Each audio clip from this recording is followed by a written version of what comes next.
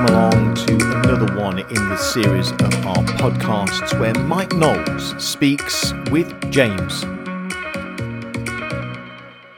Hi James, thanks for coming to talk to me today. So if you could tell me a little bit about yourself. So how old are you, and where are you living at the moment? I'm 25, living in Exeter at the moment. Yeah, okay. And where did you live before Exeter? It was Gloucestershire, down in a little town called Stonehouse. Stonehouse. Gloucestershire, sorry. Okay, and what brought you all the way down to Exeter? My dad and siblings. Other family things. Okay, so tell me about your experience of being homeless. As I said, I come down to stay with my father, and because I needed to get my own place, I had to go through the council. And due to my dad not being on the birth certificate, they asked me if I needed to proof that I wanted to stay in the area. So that led me to do 9 months in a tent. Just to kind of to show look, I'm not going anywhere. Get me on your register books kind of thing. Okay. What challenges did you face being a homeless person? Mainly it was just services. Just trying to, because of not being from the area, was just trying to find the services. Yeah. Because I did notice when I first came to Exeter, there's not exactly big signs going on there, the help here kind of thing. Yeah.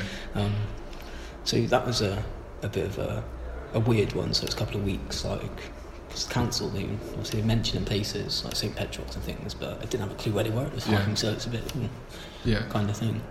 For the first couple of weeks, I thought that there wasn't actually services there to help really. So what sort of support did you receive? Eventually, I ended up coming into CoLab and meeting a couple of people through Night Stop, and from that I started staying on Night Stop, which kind of opened a lot of doors up for me.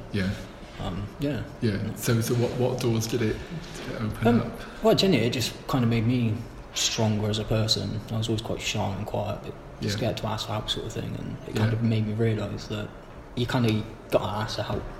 There's no point shying away from it kind of thing. So is there say one thing in particular that you thought helped you more than anything else, or two or three things? Weirdly, with the Night Stop thing, the thing that helped me was actually staying with strangers, because it kind of made me build that confidence up and actually start talking to people that I didn't know. And that was kind of a really big issue for me.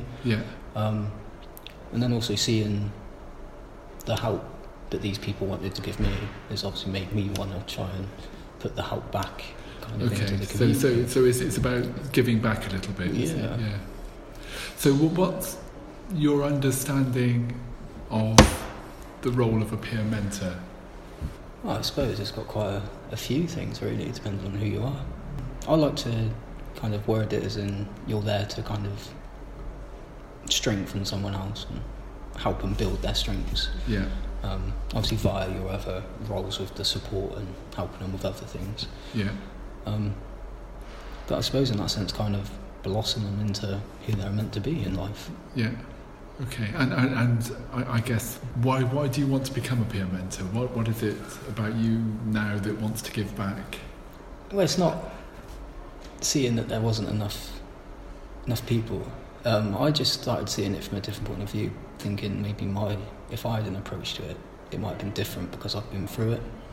I know some homeless, they don't like the fact of just talking to big people in suits and things like that. So but it did kind of spring to mind that where I had the help and I knew how it helped me and got me to where I am today. I wanted to kind of try and help someone else to get to that stage. So you've got what they call lived experience. I'm just wondering why you think lived experience is important, or what value does it bring? Well, I'd like to think for someone that is working with a lived experience, like mentor or advocate, for example. I believe that it should kind of just bring them barriers down for them, not to be so scared about talking about things that they wouldn't want to talk with someone more professional, maybe. Because they might understand that that person's been through it, so they might think they've been through similar things, so they might feel comfortable. So they might engage with that type of person a bit better, for example. And what do you hope a peer mentee will gain from working with somebody like yourself? What do you hope they will gain? I hope in a life, in that sense, really. And what about you? What do you hope to get from peer mentoring? I'm guessing a sense of pride that I've never experienced before. A sense of actually making a difference.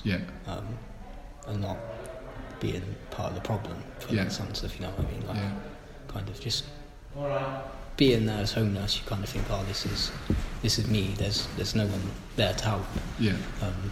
And I imagine there's people that haven't gone to the councils or the services to get help that are still in that kind of ball. And I know how hard it is, and I wouldn't want to wish it upon anybody now, really. All right. Thank you very much, James. That was really lovely to hear your story.